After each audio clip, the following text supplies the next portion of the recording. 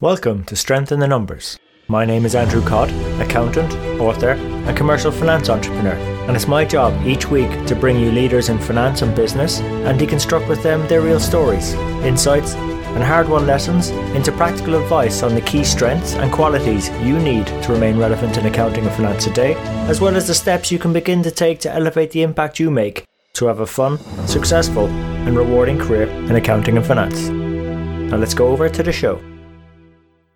When your actions don't follow your words say nothing because your actions say everything. And that kind of ties into a quote I picked up years ago by Henry Ford, saying that you don't establish a reputation by what you're going to do. And I think what I find with people is they can talk, but your actions, if your actions contradict what you're saying, then how can I believe what you're saying? I'm going to believe what you're doing much more than what you're saying. Hi everyone, and welcome to this week's Strength in the Numbers show. Now you've just heard a short snippet from Carl Kern, and Carl is one of the people in finance and accounting who I most enjoy talking with and catching up with. You know, Carl is just so enthusiastic and constructive in his comments. He really embodies what is good about being a mentor in finance. And given it's this special time of year, we recorded this around Christmas time, you know, Carl's got some fantastic insights gained from his immense experience in finance and accounting. And since I've known Carl, he tends to call these the Kern rules. So Carl has kindly condensed these down into 12 Kern rules of Christmas. And I refer to him as a bit of a Christmas cracker, where you've got the first rule and the last rule, the 12th rule, and they sort of embody all the really good bits inside, those sort of surprise gifts, those sort of presents you get inside if you were to pull the Christmas cracker, and they all sort of fall out. And I think there's something in there for everyone, and if you were to just take one of those gifts into next year, into 2020, and start applying that and learning from that, I think you'd go on to have an awful lot more fun and more meaning within your finance and accounting career if you were to look back on it from a year's time. And like in our usual conversations, they can go on a good bit. Our dinners tend to last for hours, and our conversations, well, a very long time too. So we've had to split this one up into two parts, and what you get to hear in this one is part number one, where we touch on about life and finance is all about priorities, how changes to our priorities in finance and accounting have been changing over time and what that might look like going forward, why it's important to maximize the positive and minimize the negative, and not to look too far ahead because you'll miss what's actually close and right in front of you. So if you enjoyed the episode, you can check out our timestamp show notes, key quotes, resources, ways to connect with Carl, and more at sitnshow.com. And we really appreciate it when you recommend the show to colleagues and friends, and they can subscribe on all the major platforms: iTunes, Stitcher, SoundCloud, YouTube and Spotify. And given this is the festive season and a time for reflection as well, just want to say a big thanks to all our listeners for tuning into the show and your comments and your support. All your kind words really keep us going and producing this show. I just want to wish you all the best for the holidays and for the year ahead too. And again, would love to hear your stories of how you found some of the mentors helping you achieve your priorities and your goals, and share those stories with others too. So that's enough for me. So over to Carl and the show.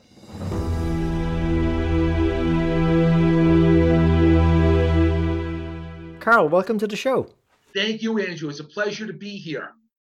And it's our pleasure to have you on our show today, Carl, because we met and we spoken previously. I enjoy our conversations and I really enjoy what you share with the community on LinkedIn. However, some of our audience may not be as familiar with you, so would you maybe mind sharing a brief story of your journey in accounting and finance, please?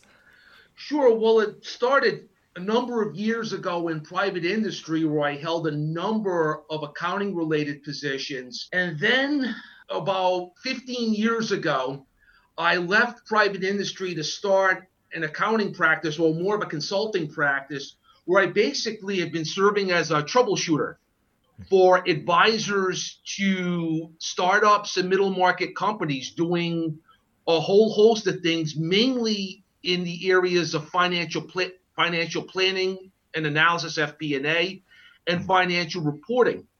Well, not long after I left private industry, I began serving as an adjunct lecturer at a number of colleges, and I've been doing that for some time. In fact, I'm finishing up the fall semester in about another week.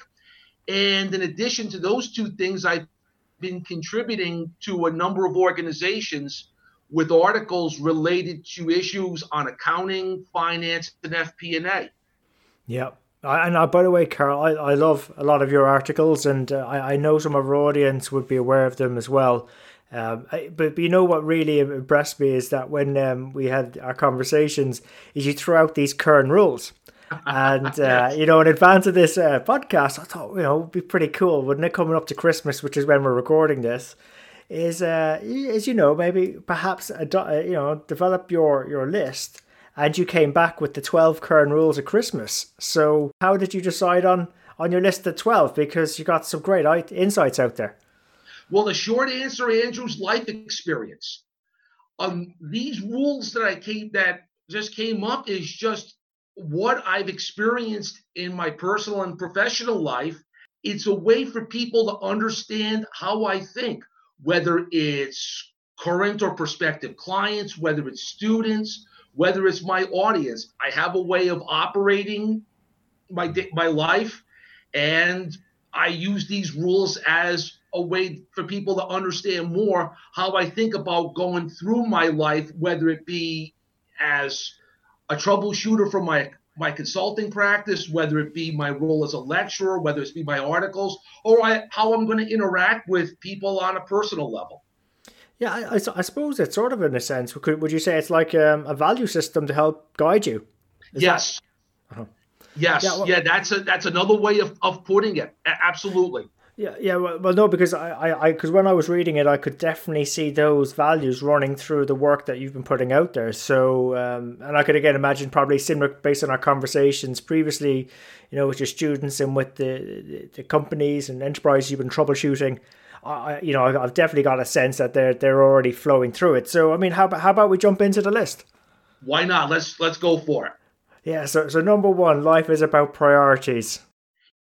Yeah, this is just to me, Andrew, the core of my existence. One of the better compliments that I've received is being organized. It's all about establishing priorities. I basically go through each day with the one item that needs to get done, and everything else follows it. And I've run into issues with people where they'll get involved in something else and their actions indicate that that's more important. That's fine. But the bottom line is whether you go through some sort of elaborate planning process or you just do it intuitively, what you do in life is going to be governed by priorities. And it's going to be judged at the end of the day whether your priorities were correct or incorrect. Yeah, I get that. I suppose in terms of us finance and accounting professionals, I suppose our priorities have they changed in your mind? Or if you were to look back over your career, have they changed? Or are they broadly the same as what they were when you started out? From what I've been seeing, Andrew, it just seems as if the more things change, the more they stay the same. I still see the issues of data quality, the issues of ERP, the issues of wanting to be in with the latest technology, the interpersonal skills. To me, what I'm seeing in finance is what I've been seeing for quite some time, and that is a whole host of people, process, technology issues that are going to govern our role in organizations. Yeah, I agree. I just just trying to think. Like, I suppose were those, I suppose, does that make there's probably new priorities, or they were always there? It was just we probably didn't have the pressure to do anything about them, because this whole thing about interpersonal, I imagine that must have existed. Getting the numbers right, now it's getting the data right. It must have been there in some shape or form, probably, was it? Yeah, and where you're getting at with what you just said earlier, Andrew, with numbers and the data right, from a broad stroke, it remains the same. And I'll talk about technology as an example. Technology has always been an issue in my professional life, but what has been changing has been the types of technology. 20 years ago, it was ERP. You had to have SAP. At the time, it was PeopleSoft. You had to have PeopleSoft. Now, it's people are looking more at artificial intelligence, looking at distributed ledger technology, looking at elements of AI like RPA, looking at elements of distributed ledger technology like blockchain. So the specifics differ, but the broad, the general, still remains the same. Yeah, that was hence I had to fire those questions back at you as well, because I was thinking that's what my sense was, and I think that's a positive, right? There's a lot of priorities out there for our profession to go out and tackle, and and we're specializing as well. Like you've got FP&A, which is grown to more prominence. You've got business partnering, which is a mindset shift that's gaining prevalence. Yes. But go on, you say. Sorry. Yeah, and Andrew, what that gets back to is when we got together a few months ago, and you dropped that term of essential skills. Oh, yes. I think the essential skills correspond to my first rule, because the priority is what's essential. And what I think, Andrew, is going on with a lot of companies is they're trying to shove square pegs into round holes, which obviously ties into current rule number 12. Yeah. But not all situations in all companies are the same. Some companies are going to have people issues, other companies are going to have process issues, and yet other companies are going to have technology issues. So it's a matter of determining what's essential to get those one, two, or all three of those elements in line to move finance forward. And what I was just talking about is getting into, to an extent, my fourth rule, which is maximize the positive, minimize the negative. Well, actually, I like the way you lined that one up, Carl. It's like you sort of, you say, put the start and end points there. So current rule number 1 and number 12, because I think if I was to read the rules together, they're like the values or the approaches or the map or guidance you could take to get from 1 through to 12 on how to deal with these essential elements or these priorities. So how about let's go that one. I mean, let's start with number 4 then. Maximize the positive, minimize the negative.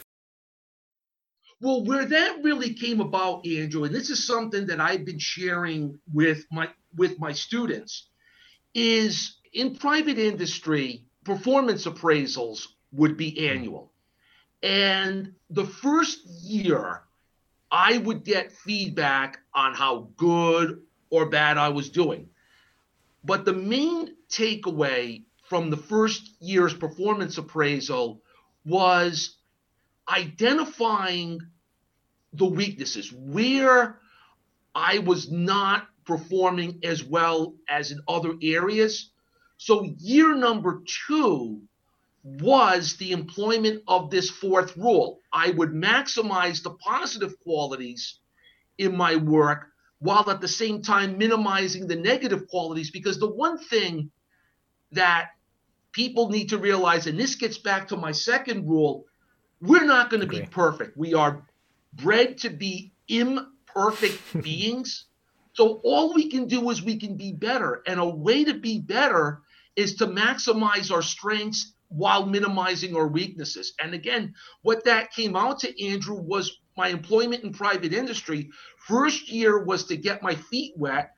And that first year performance appraisal was so critical because the feedback from my bosses would tell me this is where I was doing good. This is where I was going to need improvement.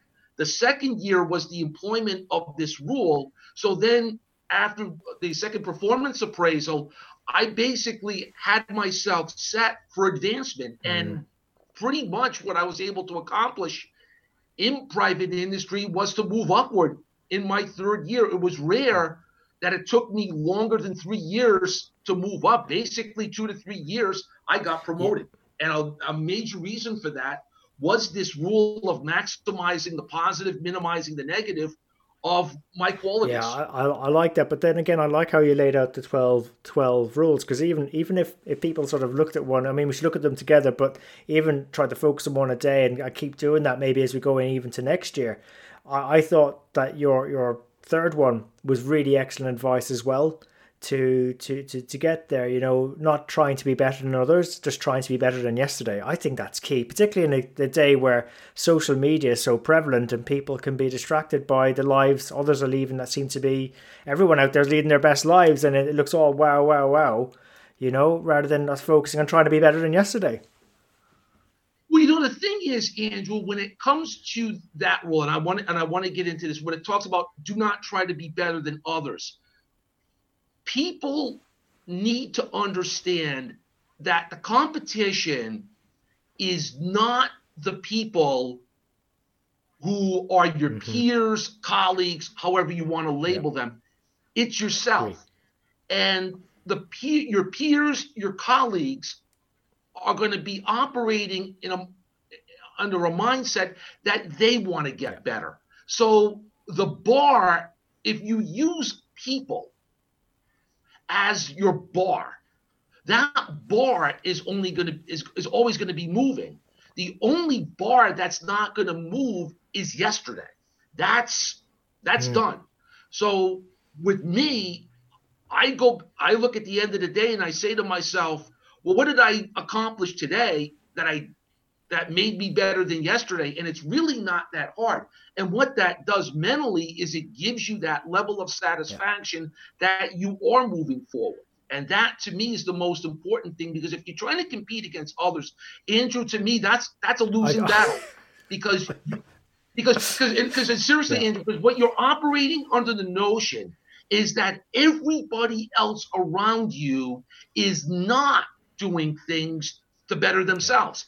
And that's foolish. Very. I don't think there's anybody out there who is just staying motionless. They are doing whatever they can to better themselves. So, as I was saying earlier, that bar of betterment is always going to be moving. The bar that's not moving is what took place yesterday. So, it's very easy to look at today, compare it to yesterday, and say, yeah, I was better than yesterday. Yeah, I agree. And you know what? Then there's another one of your rules then, Carla. I could think highlight that even better. It's not about saying that we're going to do better. It's your actions say everything. So that was number 7, you know? Oh, absolutely. Because one of the things that people need to avoid is constant talking.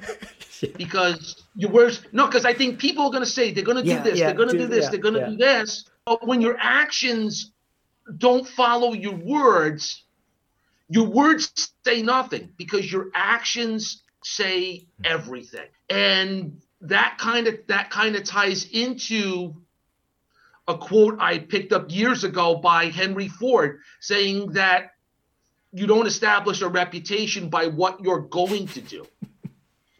And I think what I find with people is they can talk, but if your actions contradict what you're saying, then how can I believe what you're saying? I'm going to believe what you're doing much more than what you're saying.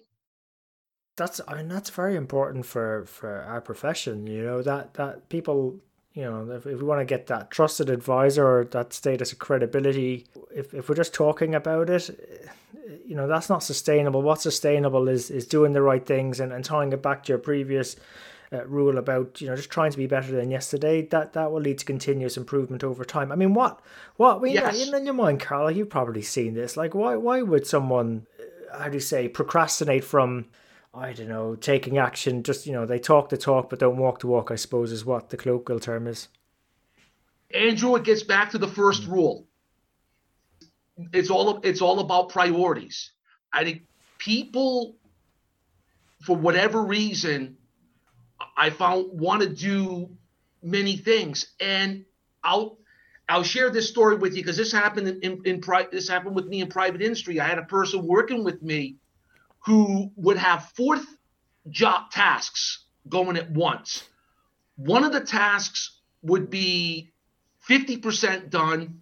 The second one would be 25% done. The third one would be 10% done, and the fourth one wasn't even started.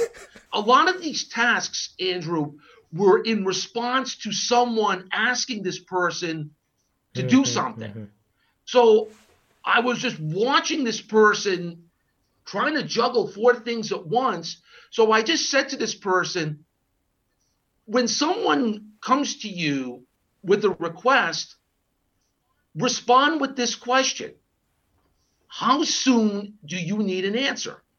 Because this person would get a request on a Monday, and the person asking wouldn't need an answer until Friday. So why be juggling that? Establish a lower level of priority for that and get the things done that need to get done. Because one thing I emphasize to this person is, if you rush to do something, it's more than likely you're going to make a mistake and you're going to have to start it over, which is one of the reasons for rule number 11. Disorganization breeds unnecessary mistakes. Oh, definitely. I'm glad you went to 11, because I thought it was very close to, as well as, you know, when you start solving a problem, I think it was your number 9, the first place to look is the mirror, because, you know, like to yourself, asking that question is really a reflection of ourselves. I mean, that's part of the system of getting organized. Andrew, can I share the story about how I came up with rule number 9? Oh, definitely, please. Yeah. Oh, this one happened in 2010 when I had a stretch of teaching at 3 schools during one semester. And each roster at each school, I had difficulty getting assignments from students. And I was figuratively chasing students to get their assignments in so I can grade them accordingly. So once the semester finished up, I went through the syllabus and I'm looking at it and I'm saying, well, there's a very good reason why students did not feel obligated to hand in assignments when I was looking for them, because there was no firm timeline. So what I found with the problem that I was experiencing, and that was receiving assignments from students in a timely manner, it was because I did not establish that timeline. So that's how I came up with this rule, is that, well, there was a problem. Don't blame the students. Yeah. Blame me because I didn't establish the timeline. So that's why when it comes to rule number 9, and I'm even doing it now, Andrew, as it comes to my practice, when it comes to attracting clients, well, the problem is not going to be with them. It's the problem's going to be with me, because for some reason I'm not promoting myself in a way that's connecting with people. So that's why when people look to do things, and especially, Andrew, with what we talked about a few months ago with essential skills, the essential skills are going to come back to the individual. So look in the mirror to see what is essential in your toolbox, however you want to label that, before you want to move forward in solving problems, whether it be in your professional life or the companies that employ you. That's a great way of looking at it, Carl. And I was sort of, as you were describing the scenario, I felt a bit sort of relieved, because I wasn't the only one who had that I would say that challenge. I think earlier in my career I went round and I was sort of saying, well, why aren't people getting this? Why, what does it take to get it across to them? And when you start looking at yourself in the mirror, it's actually the problem in terms of getting the message across is really with ourselves. It's that person in the mirror. What are we not doing successfully to get that across? And I was wondering if that sort of feeds in a bit to, rule number 8. The child must walk before it runs and must crawl before it walks. Oh, no, I have another story on that one, Andrew. This was a situation where I was employed this was in private industry. Before I was hired, this company was taking up to 6 weeks to close the books. So one of the reasons I was hired was to get that time period down much shorter. So I want to say the second week I was employed with this company, there was an executive talking about all of these exotic metrics that that the executive wanted to see, I'm just saying to myself, you're asking the finance department to sprint, to be an Olympic sprinter. Let's get the child crawling first, and that's being able to close the books within a week. And I think that's the one thing, Andrew, that I'm getting as a significant takeaway from a lot of the discussions that we get involved in on LinkedIn is people are looking at AI, looking at DLT, and it's all fine and dandy, but they don't have the infrastructure in place to implement these technologies, and it's just going to make a bad situation worse. Get the fundamentals down, which is very simple. Have the start crawling, then start walking, and then start running. It's just a sequence. I prefer the way you've described that, Carl. Like I find myself saying it very often, again to different people, because I think the message is clear on this one. Is it's get the fundamentals right. You get the fundamentals right, you earn the right then to progress to the next level. It's a bit like a computer game in that regard. But I like your way of looking at it much better, and it's so important, particularly in these times of great change. You know, it's very easy to go chasing after the next big thing, but then we lose. That's what we do very well. You know, we must never forget. And I, as much as people think it's very important to be commercial and have great business acumen and all of that, you know, you can't forget the role that we play in compliance and controls. And without that, you know, there wouldn't be much of a business. It would probably go out of business. So, you know, that's our bread and butter. And especially, Andrew, companies in the United States that are publicly traded. The regulatory requirements of the SEC are going to continue, at least for the foreseeable future. Yeah. So the regulatory has to be there, and that's fundamental. That has to stay, and that's why that sort of ties into the fourth rule of maximizing the positive. The positive of the finance function is it's going to prevent SEC investigation. I mean, my goodness, I think you've seen my post over the last month or two about Under Armour, what they've been going through, and there's more and more that comes out with this stuff. And fortunately or unfortunately, depending on one's point of view, our fundamental is still going to have some regulatory, especially those companies that are publicly traded. I completely agree. Completely agree. Although, you know, what might confuse some people listening is that there's that pressure to be strategic, more forward looking. But I like your rule number 6, which says, you know, do not look too far because you'll not see what is close. And there's so many opportunities within touching distance of us. But I think we're probably guilty of looking too far, you know. That's the thing, because, and this is one thing, unfortunately, I cannot do the visual for this podcast. I'll do this with my students, Andrew. I'm in a classroom. I explained that obviously you want to leave the room, but you got to look. So there you have it. Hope you enjoyed today's show. If you'd like to know more about our guests today, their bio, and follow up on the resources mentioned during the show, you can find all the relevant links and more at sitnshow.com. There you'll also be able to get access to earlier shows, read the latest blogs.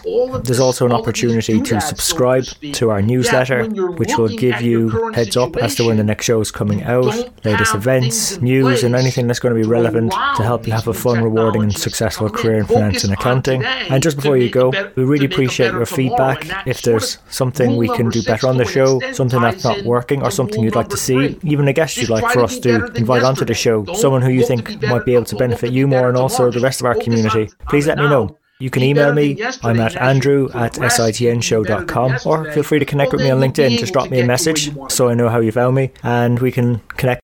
And really, it's our community that'll make the show. If we keep engaging and driving each other on, we'll keep on building our strength in the numbers. When all is said and done, if we can do the numbers better and finance better, we'll create more opportunities for ourselves, our friends, our families, our communities and our businesses. So until next time, have a good rest of the week, take care, and let's keep building our strength in the numbers.